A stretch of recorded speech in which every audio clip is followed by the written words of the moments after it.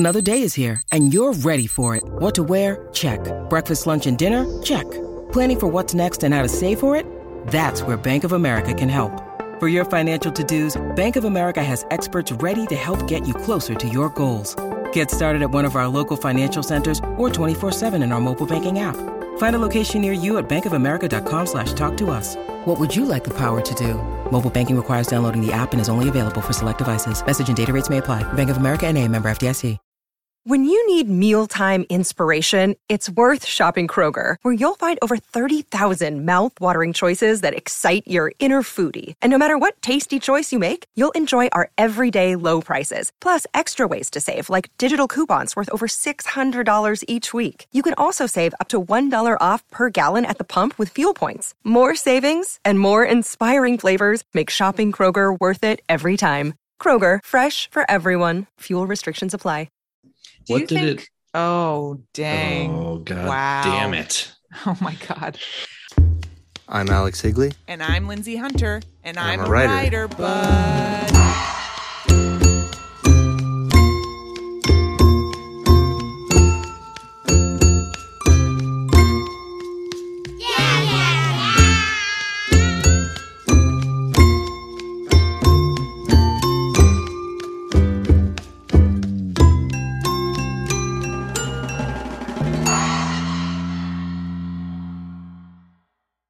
Welcome to I'm a Writer, but we have Joanna Novak here with us. Her short story collection, Meaningful Work, won the Ronald Sukenick Innovative Fiction Contest.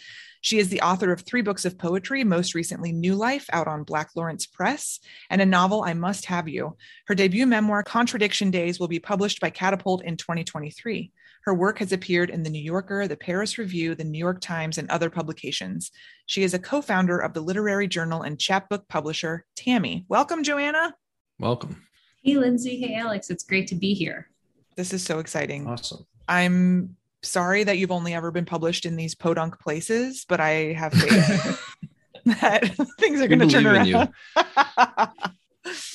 We'll try. We'll keep trying. Yeah, keep trying. Okay. No one can take anything away from you.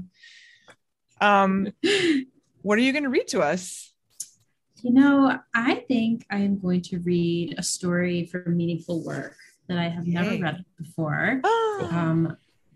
But it is a story filled with food, and therefore I love it. Yes. So it is called Lamb Goat Tongue. This originally appeared in the Bennington Review. So much gratitude to them. Awesome. Lamb Goat Tongue. His landlady stopped him after she parked the van. Usually 5 children spilled out, but now only the woman heaved herself from the driver's seat. She must have weighed twice as much as the man. He was trim, she was not. He fasted until dinner time. Relics of fast food littered her car. In-N-Out bags, Hardee's cups. Once he'd seen a full box of Taco Bell nachos, beef. Breathless, the landlady greeted him with purpose. It was the first of the month. He was a good tenant, a listener. Her smile went from curious to coy. Then she asked him, "Do you like goat?" The man shifted his groceries. He was in the middle of making enchiladas. In a pot on the stove, cumin and oregano and cayenne tinged the oil brown. It was time for next steps. Sandra was on her way home. "I don't know," he said. "Well, this goat you'll love," the landlady said. Her purple eyeshadow made her look young. "This is the best goat in Los Angeles. You guys want some?" The man said sure, even though Sandra said she did not eat meat. The enchiladas were vegetarian, shiitake and sweet potato, because she said she did not eat meat. Their fridge, however, often did have meat. His turkey, his chicken. Sometimes he wondered if she ate it. Goat would be no different, though he felt a little desperate accepting random meat from a van. This too.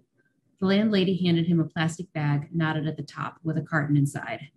The inside of the bag was wet. Goat juice. She told him to mix it with some beans and rice and enjoy. "Let me know how Sandra likes it," the landlady said. The man found space in the fridge next to cashew milk and orange mostarda. As he listened to sketches of Spain, his love for Sandra swelled. She said she did not eat meat, fine. She said she did not sleep well, also fine. She said she did not want children. She'd said it the other day at 6 a.m., at 6 p.m., at midnight. He put that out of his mind. He spread enchilada sauce on the bottom of the casserole pan. Outside his window, the quintuplets squealed, and then the landlady's parenting voice deepened. No, get in the van. Just as the enchiladas were ready, he heard heels on the asphalt. He commended his timing. Through the window by the stove, he watched the crown of Sandra's head while she climbed the stairs, the first flight. The apartment smells wonderful, she said. She kept on her work clothes, which she preferred. No mention of the music. The plate he set in front of her, she complimented. He'd centered the enchiladas, sprinkled them with the salty cheese she liked, cilantro. The baby grape tomatoes had been in the oven blistering. He asked about her day. After she told him, he spoke about the questions that could be asked of the president. They lived in a nation. They were citizens in a world beyond the two of them, and he did his civic duty, processing the news. He was surprised she used the word collusion. He laid down his knife and fork, intersecting, she parallel. She said she didn't want more. Another corn tortilla won't kill you, he said, getting a second helping. She just took garnishes. Did you see the lamb in the fridge, he asked. She licked something off her bottom lip. I haven't been in the fridge, she said. He sat down. There's a box of lamb in a container. He told her about the landlady, how this was the best lamb in Los Angeles. Then he felt angry because Sandra looked at him like, okay, when really there should be room for a husband to explain to his wife an abundance of strange meat in the fridge. Perhaps because of his anger, he spent a long time meditating in the courtyard. And while meditating in the courtyard, he opened the communal grill the landlady had shown him, and there it was, a nipper of Smirnoff he kept expecting a neighbor to nick. He mined the deep well of his thoughts, and his mouth stung, worse than from the cayenne in the sauce. He recycled the bottle and returned to the apartment where Sandra was working. He fell asleep sitting up on the couch. Of course, marriage is composed of many mornings, and the man found the next one peaceful. It was brighter than yesterday, and he even saw a hummingbird outside their bedroom window. He meditated in the courtyard again, and this time the meditation came with clarity. He saw himself teaching a child to wrap mushrooms inside tortillas, Sandra showing the child how to use a potato peeler. He came back to the apartment, certain this was the greatest day of his life. In the kitchen, Sandra dumped water into the Chemex. Goat coffee, he said. Pretty wife. Goat? You didn't want goat coffee? She put down the water, waiting for the grounds to settle. You said lamb. I said it was goat, he said. She shook her head, smiling how she smiled when she was about to get upset. Their counselor had used the phrase lash out. Lamb. She said goat, I said goat. I know it's goat, he said. I don't know what you heard. You said lamb, she said. But I didn't. You're wrong, she said, but it doesn't matter. The grounds settled. She poured them both coffee. When it was time for her to leave for work, he offered her the leftovers. You think if you feed me enough enchiladas, you'll make me want to get pregnant, she said. Her heels shot down the steps toward the car. He opened the fridge, stared at the meat, and truly couldn't recall if it was lamb or goat. Often he had visions during meditations. Recently, he'd watched himself cutting out Sandra's tongue. In the vision, there weren't any repercussions to the violence, neither guilt nor its wiser progeny, remorse. Just choice, decision, action, a red solipsistic steak on the ground. No regrets. Only in his hand, their serrated knife. Thanks.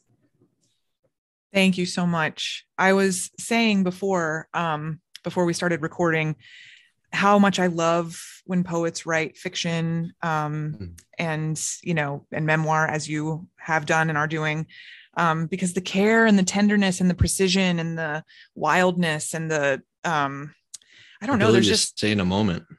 Yeah, there's just like different permission structures, I feel. I was just reading the Benjamin Labatut book, When We Cease to Understand the World. And one of the scientists that he talks about in that book says, in order to understand my work, you have to unlearn everything you've ever learned. And I feel like that's kind of how poets approach fiction or memoir, is they're coming at it from such a different, thinking space. See, I'm not a poet. Yeah. And you had this collection of stories that you just read from, and then your third book of poetry, New Life, came out last year. Right. So that's major. And I want to kind of hear from you what that was like to put out a collection of stories and a book of poetry at the same time on different presses. Were you working on them at the same time? What was that like?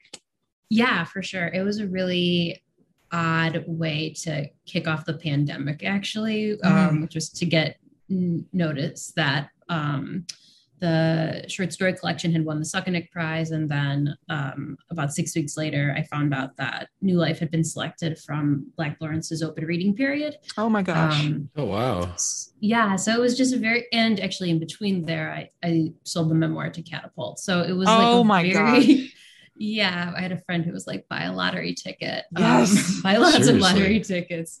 So it was incredible. And kind of like staggering, like afterwards I was like, well, now what, because it just sort of felt like a really exciting thing, but also there was the pandemic happening, and that kind of like mitigated a lot of like excitement that one might feel, I suppose, because the world was in chaos. So, but it was a really, it was a great experience to work with both FC2 and New Life, and Black Lawrence. I mean, they're both like such established presses, and they have such interesting histories. But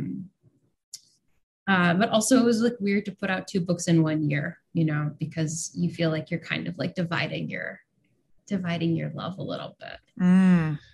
How far apart were they released, Joanna? So Meaningful Work came out in August, and then New Life came out in December. Oh, wow.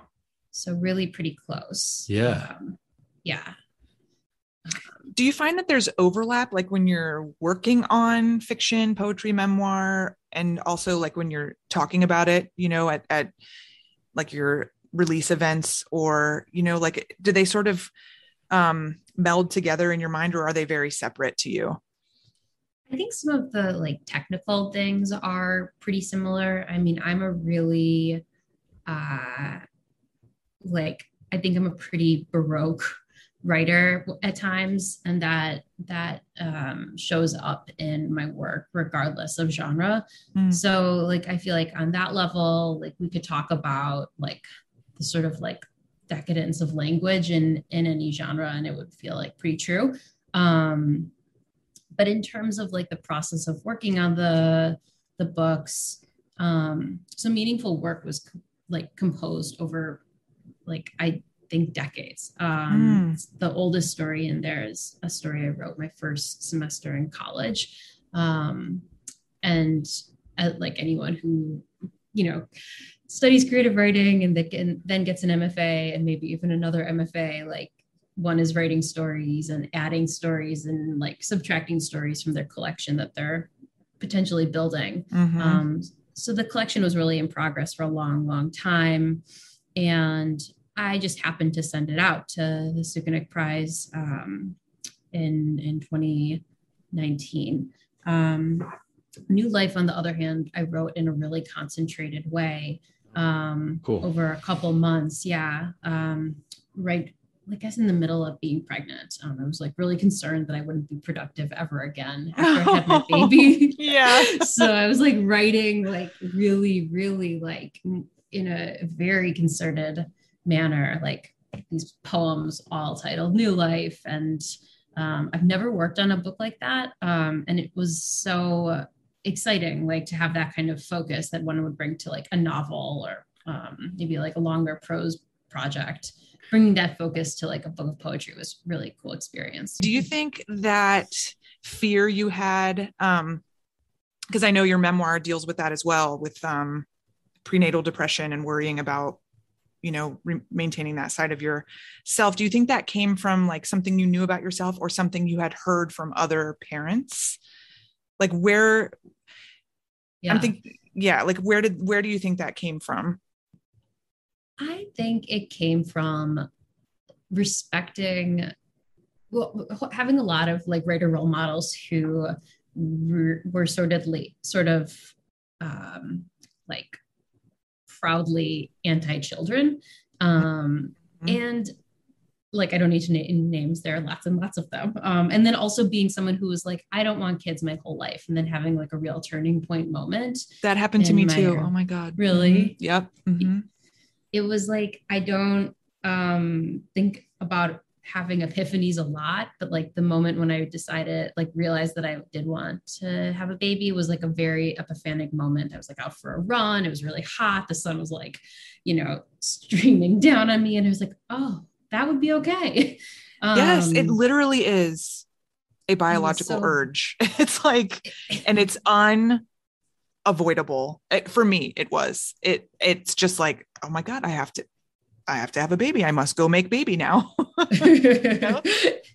Yeah. So that was like really hard though, to like go from being somebody who had been like the person that in my family or among my friends was so like hardcore against children, like kind of switching that part of my identity was really like frightening for me.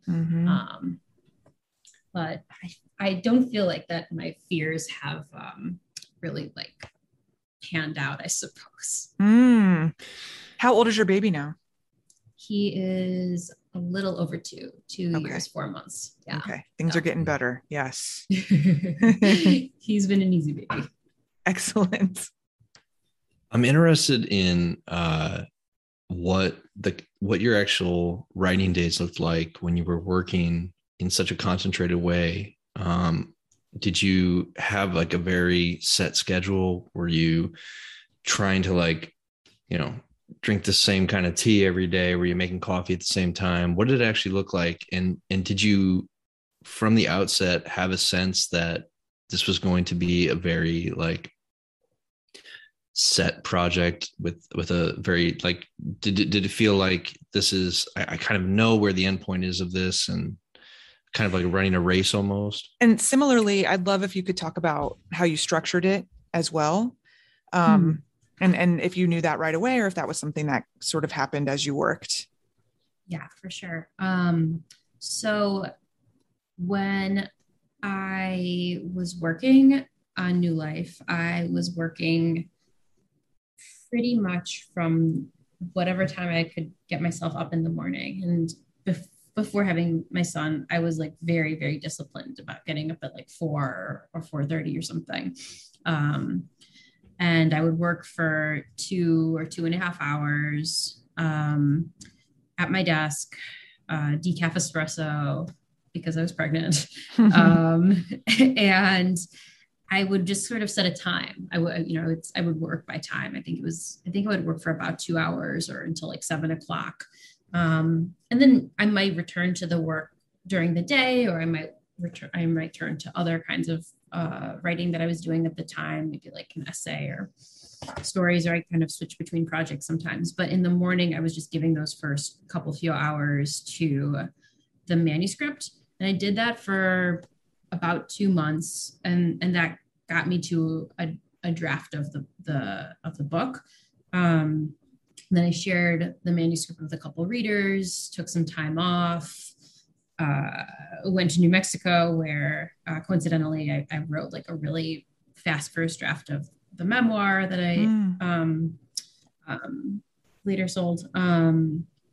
And then I had after I had a draft of this memoir, I was like, okay, it's time to like really shape this book of poetry. And I did the same sort of thing where I was kind of getting up early, working for a few hours in the morning. And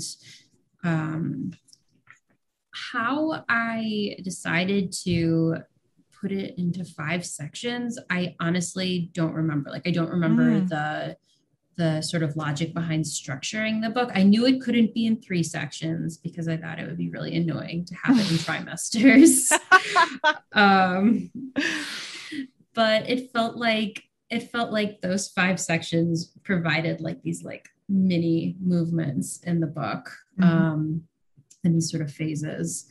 And I also was kind of cognizant of, running throughout the book are these poems N is for blank, N is for nurture, N is for nature.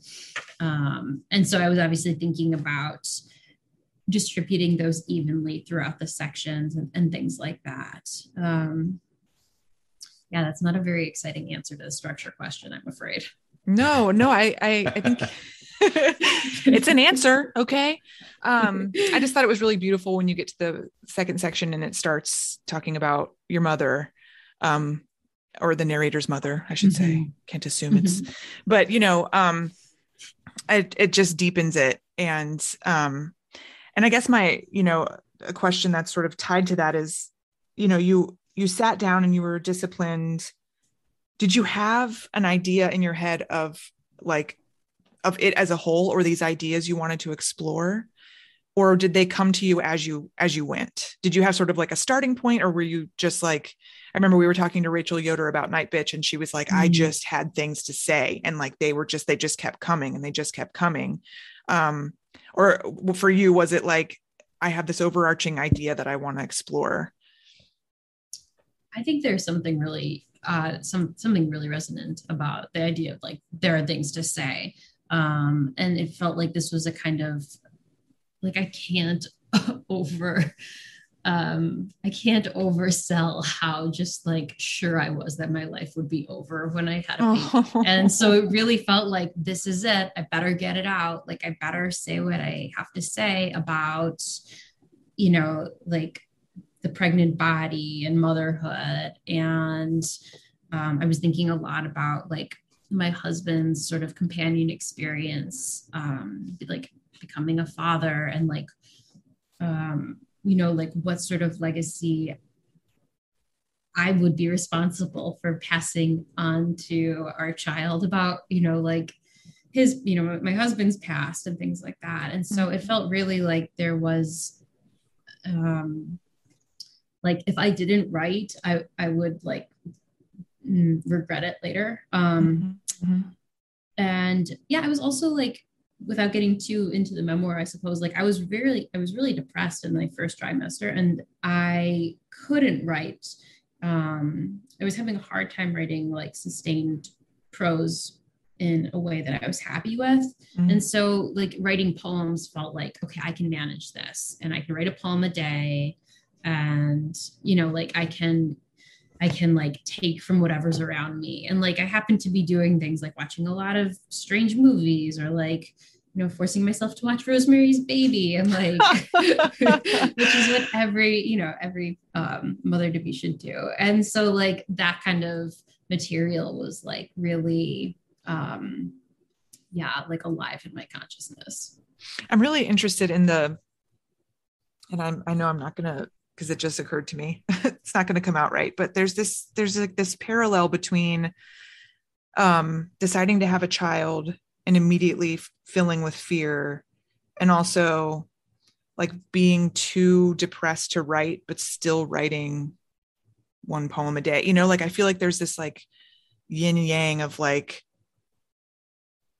I know I'm not saying it correctly, but something about just the beauty of how, and I'm sorry, Alex, but mothers keep going. Don't apologize. Jeez.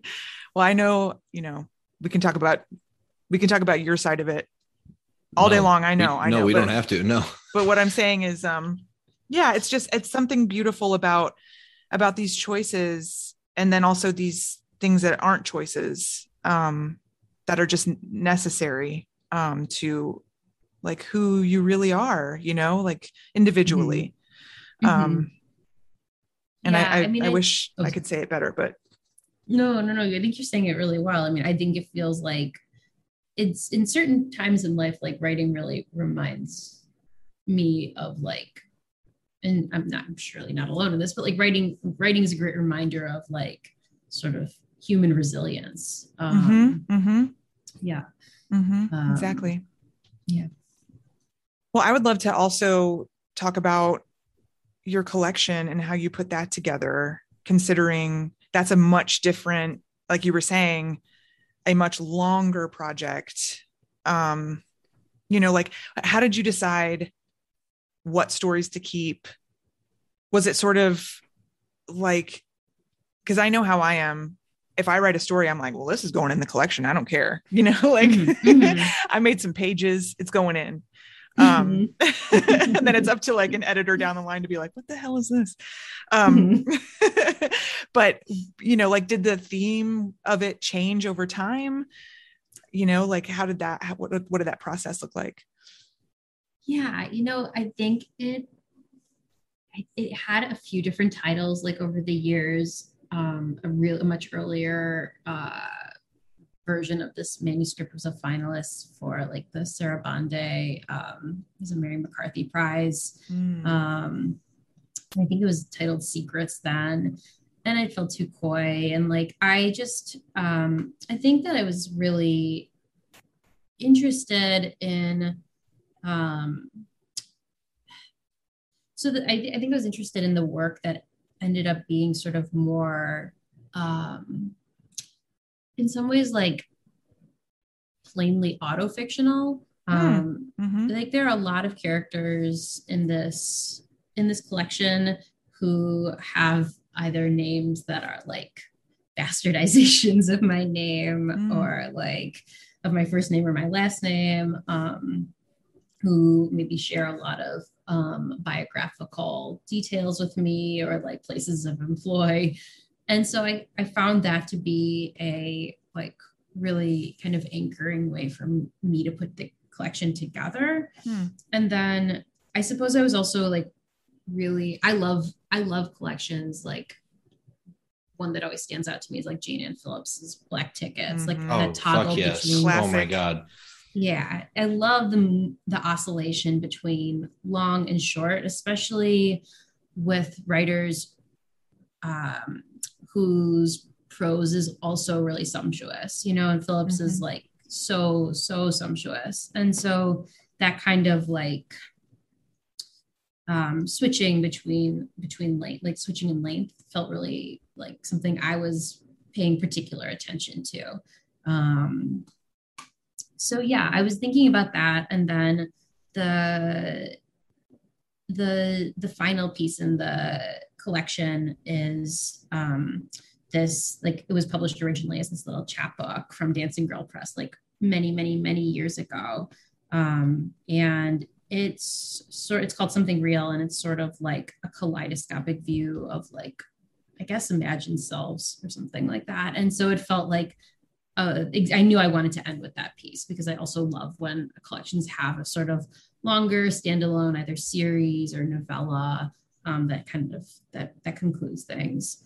I don't know, that's some stuff I was thinking about, and I know I was like weighing, like, you know, the movement between first and second and third person, because the stories do kind of oscillate between those points of view. So like making sure that like 2 second persons weren't like back to back, so the second persons could still be distinct, was important, which isn't really a very glamorous thing, but it feels like a practical concern.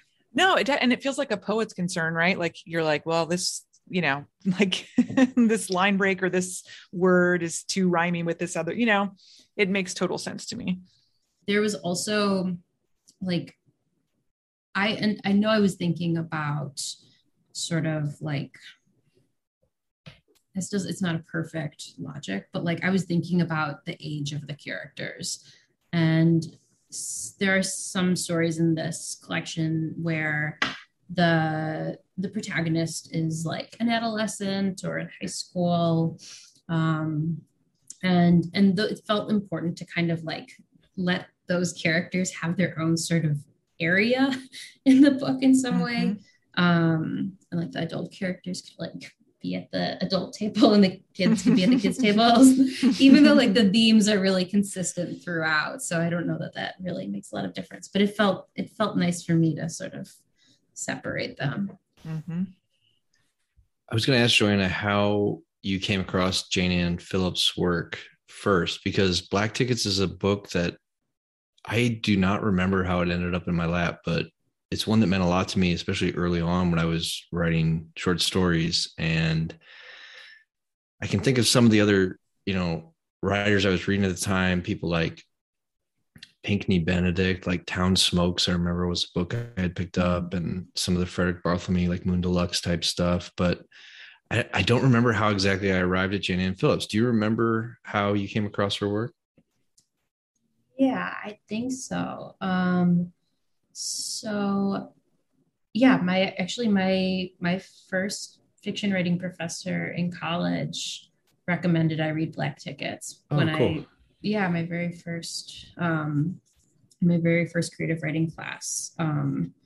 And I think it was definitely after this one story that's in the collection called Memo 19 that is about a sort of like gang rape fantasy, and very dark, very, very lyric. And I think that was a real, like, it felt like that gave the professor cause to be like, you should really read Jane Ann Phillips and Mary Gateskill, Yeah. and everybody else who was writing about things that were, falling under the bad behavior rubric.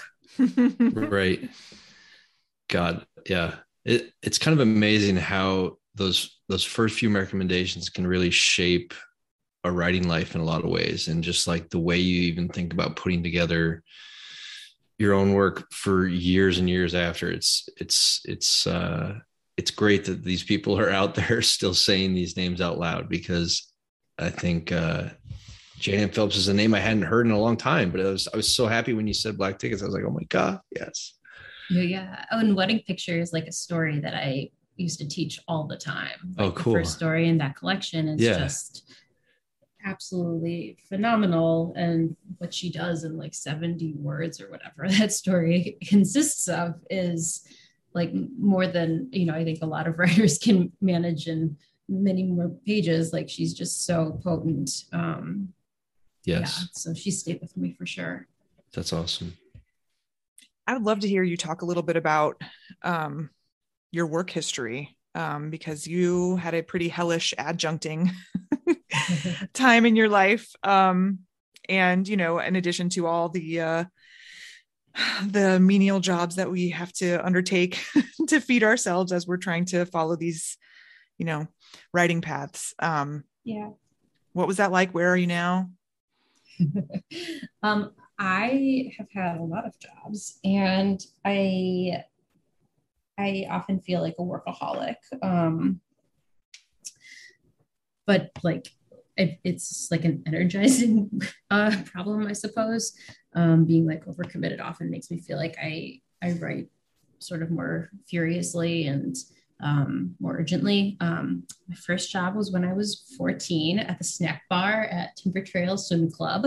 Yes. That job consisted largely of warming up frozen churros in like a little pizza oven. Yeah. Or like building boats of nachos for people. Sometimes scraping out the like pizza char that was also in the pizza oven. Eating it. And yeah, no, it was so gross. It had the worst smell. I don't do that either. Yeah, no. No, but the best thing that I had to do at that job was for some reason at this snack bar, it was protocol. It was custom, I suppose, to sell Swedish fish in bags of 10, and they were not pre-bagged Swedish fish. They were not like a package of M&Ms. Did you have like a Swedish fish tongs or something? I had to wear a glove and a Swedish glove. Yeah. Yeah. And like there are these like baseball card sleeves into which one would count 10 Swedish fish and then like fold over the top, seal it with Scotch tape, and then line them up in the empty Swedish fish box. And one tab of acid. And I loved that task. My like compulsive little anorexic mind was like, this is heaven. I'm going to count fish all day. Let's see how fast I can do it. I love that. Did you get weird with colors? Was it like, all right, here's a blue pack, here's a red pack, or were you just like all red? It was all red fish. All Swedish fish are red, Alex. Oh, Jesus fucking Christ. Yeah, it's not like Sour Patch Kids. They're all red. I'm not locked into the candy, I guess. Jesus Christ. Yeah, I didn't know about Swedish fish, I swear, until I moved to the Midwest. It wasn't like a thing in Florida. Pixie sticks was the thing. Okay. That sounds Florida. Yeah. And we did snort it. Of course. But yeah, that was my first job. And then I like worked a bunch of different like food jobs. Everything from like being a waitress at like a little bistro in college to scooping ice cream at Cold Stone Creamery to slicing bagels at Great American Bagel. I worked in a hardware store for a while and a lighting store. Between MFAs, I got really desperate and was like a wedding registry girl at Macy's. And like, what does that mean? Could you say more about that? That job, I'm like, I want to hear a lot more about Macy's. Well, I helped brides to be sign up for their wedding registries and tried to convince them that they needed to register for China. Oh my gosh. Yeah. I signed up for the dumbest shit. I wish I could go back in time and redo my wedding because I would never thought about getting married or having a wedding. Like my whole life, I just thought it was stupid. And so then it was time to get married. I just like did what I thought you were supposed to do. And I just registered for like a random end table, like one end table, and then like, just like random stuff. And I just wish I could go back and be like, like send us money to go on our honeymoon or donate to the manatees, like the manatees need it more than that's right. Of us They really do. They really do. Yeah, it was a job I had just for like 3 or 4 months before I got on like the adjunct hamster wheel in Massachusetts.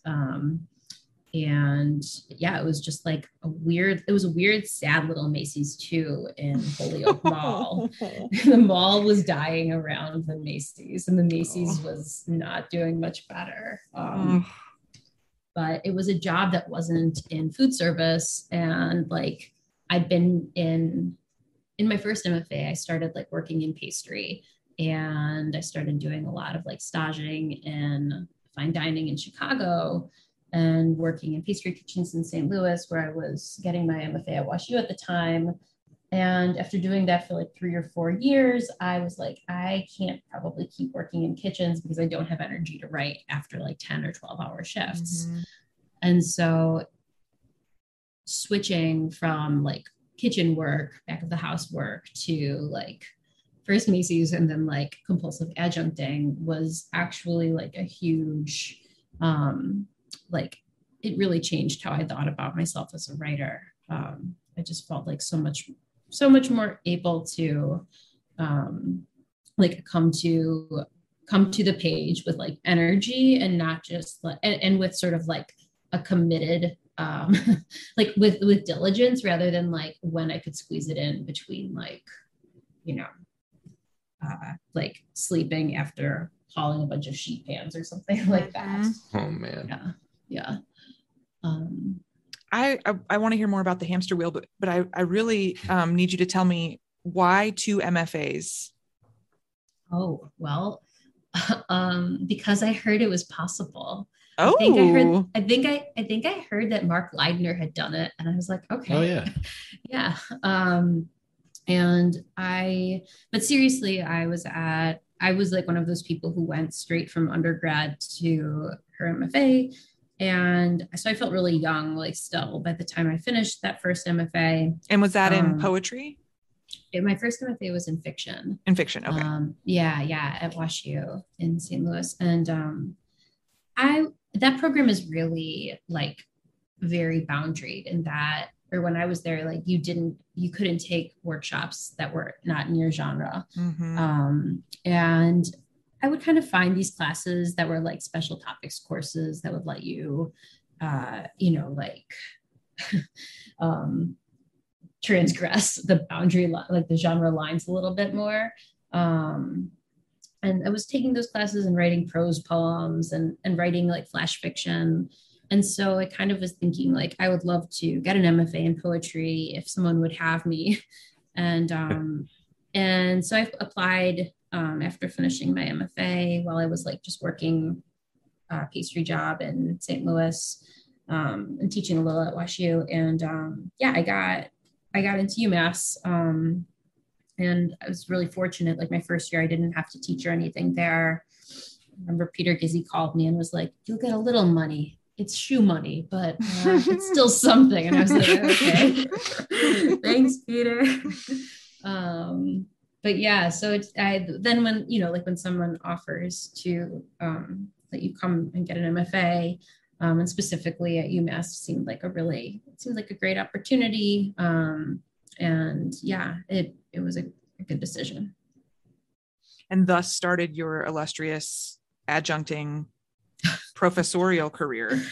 Yeah. I mean, it was sort of like a thing that I feel like you kind of did if you were in Western Massachusetts, just because of the glut of like institutions of higher education in that area. I mean, like I think when I was at UMass, I was adjuncting at 3 or 4 different schools in addition to teaching at UMass. Oh my gosh. Yeah. God. And like, yeah, I had this like little circuit where I would go from like one school to another and basically teach like a high school teacher's kind of load in a day. Oh, Jesus. Yeah. But it is sort of Jesus, but it was also sort of like really quite a rush, because I would feel like, all right, like I hustled and I made a lot of money, I guess. And that was like kind of, yeah, that was okay. Yeah, making money is fine with me. I'm okay with that. Sure. Yeah. I mean, it sounds really bad, but it also made me feel like I was really cognizant of the fact that if I taught during the year and was busy, then I would have nothing to do over the summers, like I could give myself that time to be completely off or something. And then it also just happened to be, I just noticed that the more that I worked, the more I felt like industrious as a writer.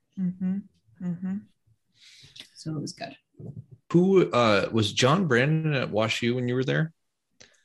He was not. He came back though to do a reading. Oh, and cool. I remember it really clearly because he talked about how was his book Florida? Is that? Yeah. So he talked about how he had written that book while working at a windshield factory. Oh my gosh. And that always stayed with me. Like those stories of how writers find the time or make the time after or before or between, like shifts. Those are really inspiring to me. Same. Yeah, I loved that. Well, tell us how you find the time now. It's so much harder now that I have a kid. I mean, I feel like that's a really obvious thing to say. I think I find the time now by being willing to be like a little negligent about other things in my life. Yeah. Like if I have to choose between like having a killer workout or writing, I'm definitely going to write. Like it's no question. And similarly, like with, things that one might spend a lot of time on in terms of like grading or other kinds of like teaching related activities, I'm much speedier about those things. Even like responding to emails, like when you have a kid, I feel like you stop like really putting off sending emails that you have to resend and you're just like, okay, got it, good, thanks. Yep. Like move on because that's not work that really matters. But like I think I still look for those pockets of time, whether it's the morning, which has become just harder for me. I don't know why, but I'll stay up pretty late, like after everyone in my house is asleep, and I'll work, or I do this thing which feels like a little too like time optimizing for me, but I do it. I do like Pomodoro timers during the day where I'll set like a timer for 25 minutes and write and then break and then do that like 4 or 5 more times. If I feel like it's a day when it's really a busy day and getting the writing in is difficult. And then also I'm really fortunate because I have a husband who more than shares in childcare, and I have a wonderful babysitter who comes to our house like 4 or 5 days a week to help out. So, awesome. Like that's a huge blessing, and I do not take it for granted. Yeah, it's so funny. It's like after you become a parent, your thoughts about sleep and your thoughts about like time for yourself change so much, you know. And for a writer, like I remember, if you guys know the writer Claire Zolke, she said, you don't like, I was asking her, my baby was like 6 weeks old. I was asking her like, when will I sleep again? And she was like, my therapist told me like, it's not about that you'll get back to the sleep that you had, but that you'll learn to appreciate the sleep that you now have. Oh my God. And it sounded like the doomiest, most horrific thing, but it's become more wise. Like the more children I acquire, the less sleep I get. I'm like, oh man, I got a real good chunk last night, you know, like, and same with time to yourself. It's like, oh yeah, okay, you know, I got that 25 minutes in or whatever, those 500 words, whatever. I think the other weird thing though about like, and I sometimes feel a little like traitorous to my writer self saying this, but like having, I love being a mom, like more than I ever would have anticipated. It's so fun. My son is just like a delight. We read stories and draw, and like, it's just, he's a pretty great kid. And like, I often think to myself, like, do I want to be writing right now? Or do I want to be reading Madeline for the 15th time? And I, many times I'm like, I want to be reading Madeline for the 15th and 16th time, because there's going to be a time when he doesn't want to hear that, right? You know, the 12 little girls were in 2 straight lines breaking their bread. He's going to be like grown up, and then I will be able to write or read or do whatever I want. And like having the kind of like, you know, emotional experiences of being a mom feel often more valuable to me than like some of the writing that I think I could be doing, which again feels traitorous to the writer self. No, I really love that answer, because I think I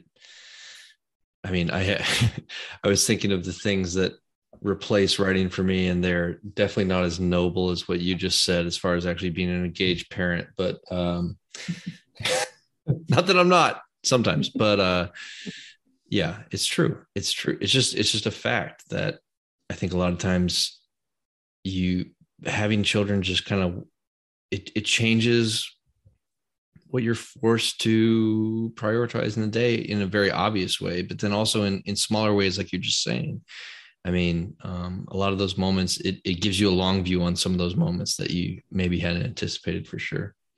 I think it's Michael Chabon who says that thing about like, if I hadn't had this number of kids, maybe I would have written this number of books more, but I would never choose those books over like having these kids. And I think, you know, like that sort of resonates with me. Like, yes. Yeah, definitely. I read, I think I've said this on the pod before, but I read Steve Jobs' daughter's memoir.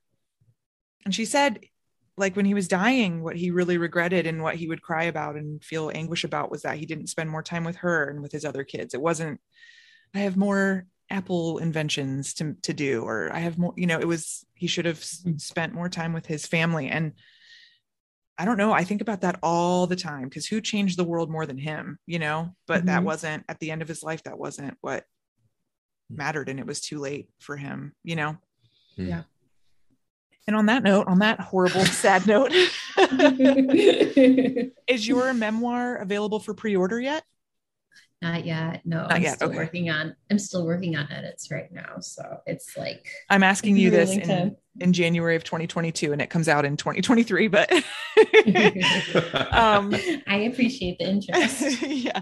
It's on Catapult, everyone. So, you know, check again in 6 months, see if it's ready to pre-order.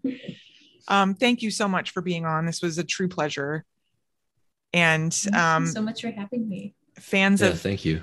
Poetry, fans of fiction, fans of poets who write fiction, and prose writers who write poems, please check out Joanna's work. You will love it.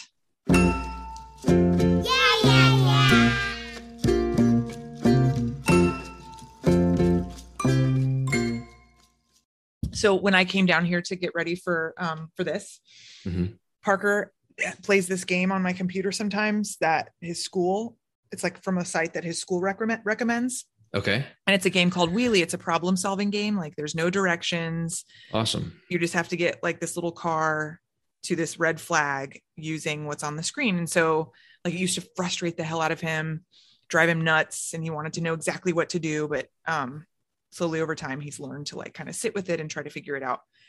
Anyway, so he was doing that tonight during screen time and like on my laptop. And so when I came down here and opened up my computer, I saw like I've been writing and my work was just open to a sex scene. So God knows if he if he went to go on Wheelie and read a little lesbian sex scene that his mom wrote, who knows? How graphic is it? Okay, I think let's see. It's pretty, I mean, at first I was like, oh, this isn't so bad. And then I kept reading and I was like, oh. I mean, I guess he'd have to like really read. I don't think he did because I think he would have come up. Is that how he's wired? Like if he sat down and saw it, do you think he would just like lock in and read it? I think he'd be like, ugh, what's this crap? Let me get to Wheelie. But I can't be sure. Wheelie? Yeah, like he's never like my books, are around the house, and he's never been like, let me read these, So right. But it's just funny that it's like right there, some fingering, just a little fingering, whatever. So that's nice. Speaking of, I mentioned this to you, but I thought I would bring it up again. That I am writing a book about a girl who flees the hurricane and she goes to Orlando. Anyway, and then Marcy Demansky just announced that she has a book coming out in June called Hurricane Girl, and it's basically the exact same premise. And you were like, oh, just keep writing it, it'll be different enough. And I know that's true, but I just think it's so strange. Yes. Yeah. But I mean, what you just described, the thing where you either see like a movie or another book announced that is similar to the thing you're working on, is like such a thing. That is such a, this is like a year ago, maybe there was the new Safdie Brothers project, like after Uncut Gems was announced, and the description of it to me sounded like my novel. Oh my God. I sent it to a buddy and he was like, yeah, I guess this is like a movie that's coming out. Like, what's the problem? And it's like, and that was humbling in a way, because it's like, yeah, there's the connections, I think, on a lot of this stuff, it's like are more tenuous than we think, even if a lot of the beats are the same, or even, even just like broader connections can easily be made. I think so much of what makes the fiction that you and I love, great, that we love, is, truly what Lindsay Hunter brings to it, what Marcy Demansky brings to it. And that I think is kind of a hallmark of the kind of stuff that you and I really end up talking about forever and ever, is just like the really idiosyncratic stuff. So it's true. It's true. And I am nothing like her. Although, like I told you, I've been thinking in my head, like, okay, it's going to be like Bad Marie, but like on the road. Right. Although Bad Marie is on the road. And she wrote that too. I think I'm just going to have to read her book and then pivot to something else. Yeah. That's funny. But yeah, what's up with you? Same stuff. It's just same stuff forever. Although I did have kind of a funny interaction this week, because I was thinking, you and I have never really talked about like agents before, like how we got agents or like any of that. But I had a funny interaction with my agent this week, Monica Woods, who's the best. I had submitted Old Open to her and never got a response. And well, yeah. So I always thought like, okay, no big deal. Like that's whatever. And then I got a my other book got longlisted for a Penn Award. And so I was advised by a buddy, Christine Sneed, a great writer. She said, everyone that you want to work with that you have already queried, re-query them and tell them that you are nominated for a Penn Award. And it was really good advice. And I did that. And so Monica was somebody I reached out to again. I just said, hey, I'd really love to work with you. I have 50 pages of a new novel, nominated for this award, whatever. And Christine's advice was, and I think this is good advice for anybody, some of what you're doing when you're querying is just, you want to have a little bit of a hook. And whether that's, being nominated for something or just, the nature of your project being related to something they've previously published or something that they have in kind of like what they're looking for section, on their agency page, whatever. If there's some kind of connection, if there's some kind of hook, play that up. And so I requeried her. We ended up, working together. We still work together. She's great. So we were texting about just nonsense this week. And I said to her, I was like, I never asked you why you passed on Hold Open. And this is, I think we've been working together for 4 years at this point. And she goes, you never sent it to me. Oh. And I was like, what are you talking about? And I was like, yeah, I did. And she's like, oh my God. She's like, so I pulled up the email and I had sent it to at her attention. But it was to a general email at the agency she worked at the time. She has her own agency now. And she's like, yeah, no, one of the interns just deleted that email. She's like, the first email I ever got from you was the one when you were nominated for that award. And I was like, oh my God. And I thought it was so funny because all these years I had thought that she had just passed on that book, which ended up getting published by a really small press by, Tortoise, which was a good experience. But the whole time I was just like, oh, she just wasn't interested, didn't like it, no big deal. And the email had just been deleted. She never saw it. So it's funny because I think that there's something in that is instructive moving forward. It's so many of these things are so chancy in the world we're in, and you hear it all the time, and it is so cliche. It only takes one person, whatever. Got to get lucky, but really and truly, I believe that to my core. It's true. It's not bullshit when people say that. And this is someone who is a big fan of my work and whatever, but she just never even saw it. And I had the whole time I thought she had passed on it. So I thought that was something I wanted to share because it was kind of funny. We both were laughing about it. It was like, holy fuck. That is crazy. Yeah. No, I swear my whole career and even my working career has been because I knew one person. One person got me in the door. One person believed in me, Yeah. Absolutely. That. And I've just kept trying to be open to those moments, Yes. They're hard to recognize sometimes. Yeah. Dang, Christine, you got to buy Christine a bottle of wine or something. Christine's the best. We got to have her on. She'd be a fun person to talk to. She's such a great writer. She's awesome. You have we even talked? I don't know if we've talked about how we've met on the show, but if you think about it, some lunatic approaching you at a grocery store and being like, I'm a big fan of your work. And your response was how the fuck, you didn't say that because you had kids with you, but the look on your face was how the fuck do you know what I look like? And now, unfortunately, you have to talk to me every week. It's just brutal. No, that was so awesome.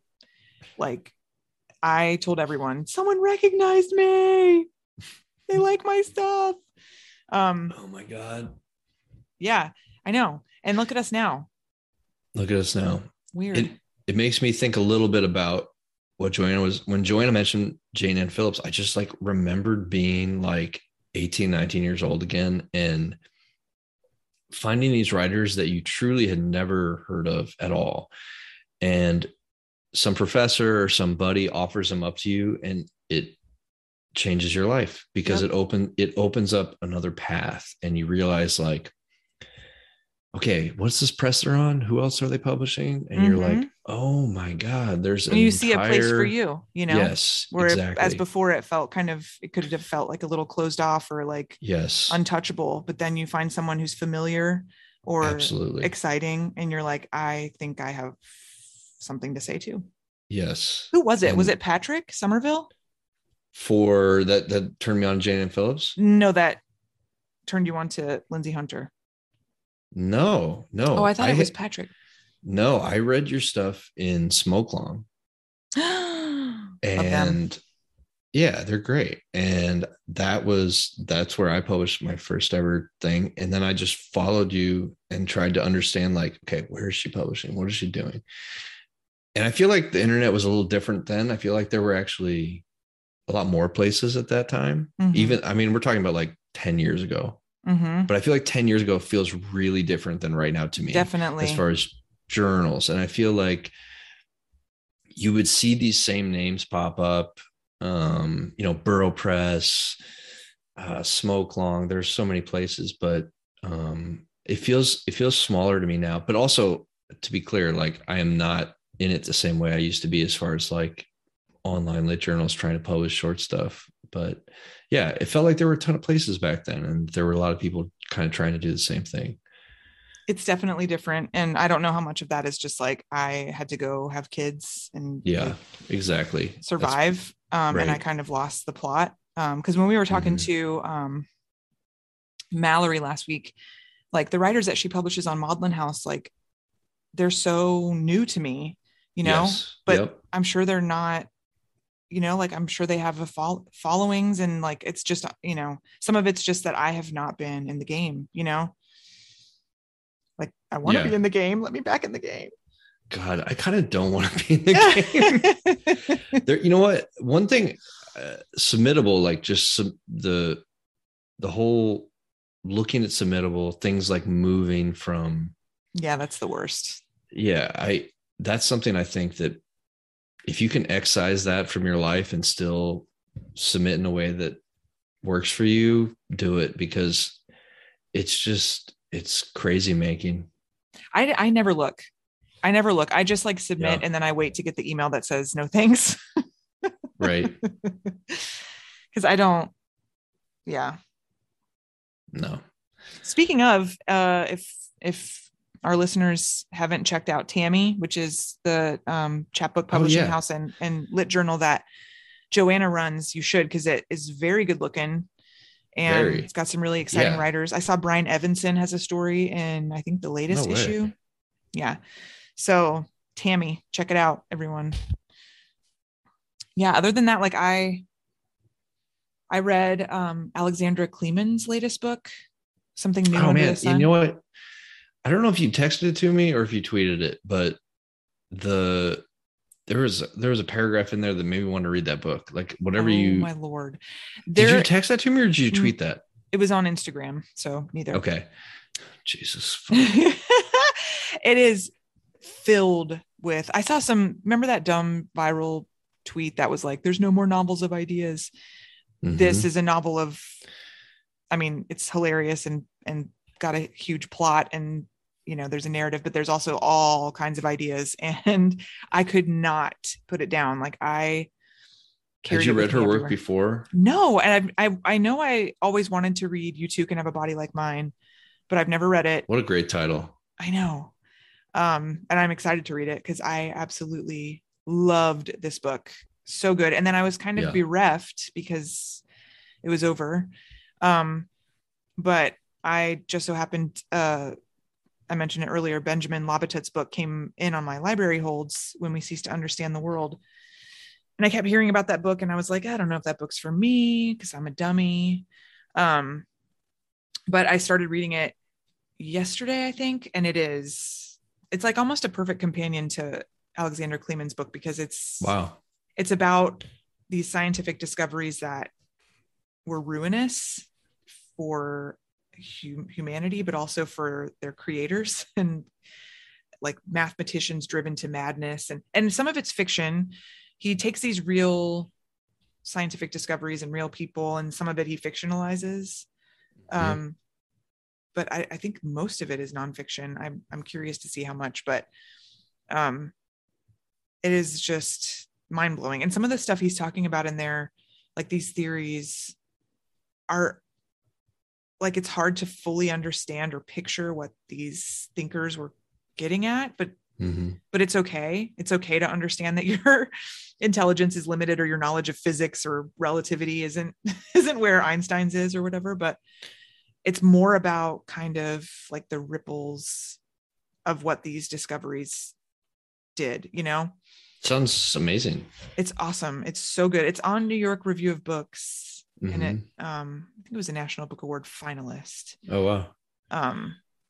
Yeah, so it's I'm happy to sometimes when I really love a book, the next book I pick up is a letdown, but this is great in its own way. I actually got more reading done than I have in a long time. I've read 3/4 of Socialist Realism by Trisha Lowe, which was a coffee house / Emily Books book, and love that. So good. It's nonfiction, and it's one of these books that the thing that I'm coming away from it with is just, it's really, really interesting in transition, that it's, you know, it's I guess part memoir. You could almost call it a memoir, I guess, but the way the paragraphs are relating to each other, the way that she's getting in and out of things is just kind of amazing, and the kind of thing that makes me really excited. For some reason, I feel like transitions are something that when someone is doing it really well, it's one of the things that gets me really excited to start working on something myself. Like when you see someone really understanding how to get in and out of things and kind of keep you there, but also just be interesting and just keep moving is something that I find really like heartening as a reader. Dang. How did you come across that? You know what? It was recommended to me actually by Monica. She said, pick it up. She really liked it. And so, yeah, but I mean, we had Hillary Leichter on here. That was another coffee house / Emily Books book. I think that most of those are kind of home runs, to be honest. Yeah. I think, didn't Emily Books, Margaret the First is really good.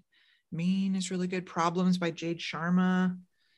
Oh my God. That book is like, people, have you read that? Problems? Yeah. Hell yeah. I loved it. I want to read that. Yeah, there's lots of, Emily Books. We love you, Emily Books. Women by Chloe Caldwell. Chloe Caldwell has a book coming out this year. The Red Zone, a love story.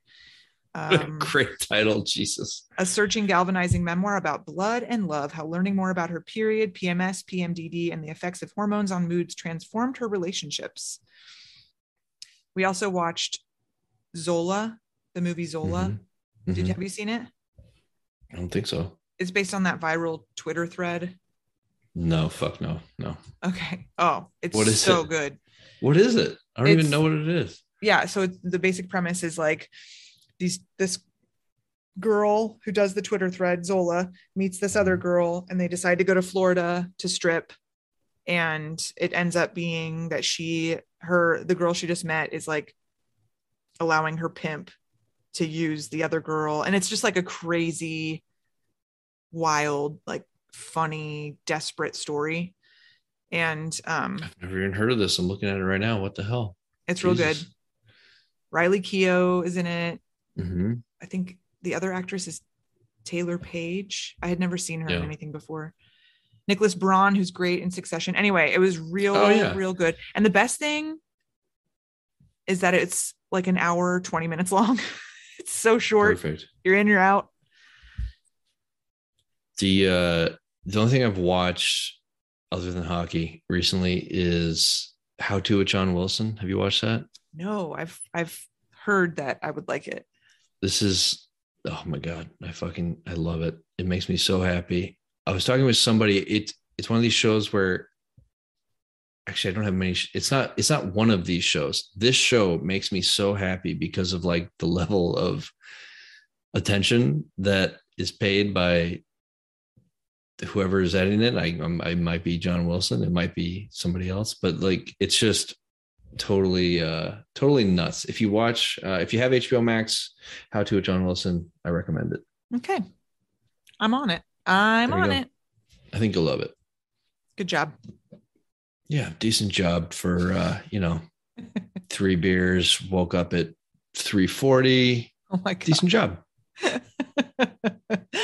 Oh, okay. Go to sleep. Okay. Bye. Bye. I'm a Writer But is recorded by Alex Higley and me, Lindsay Hunter, in our respective basements.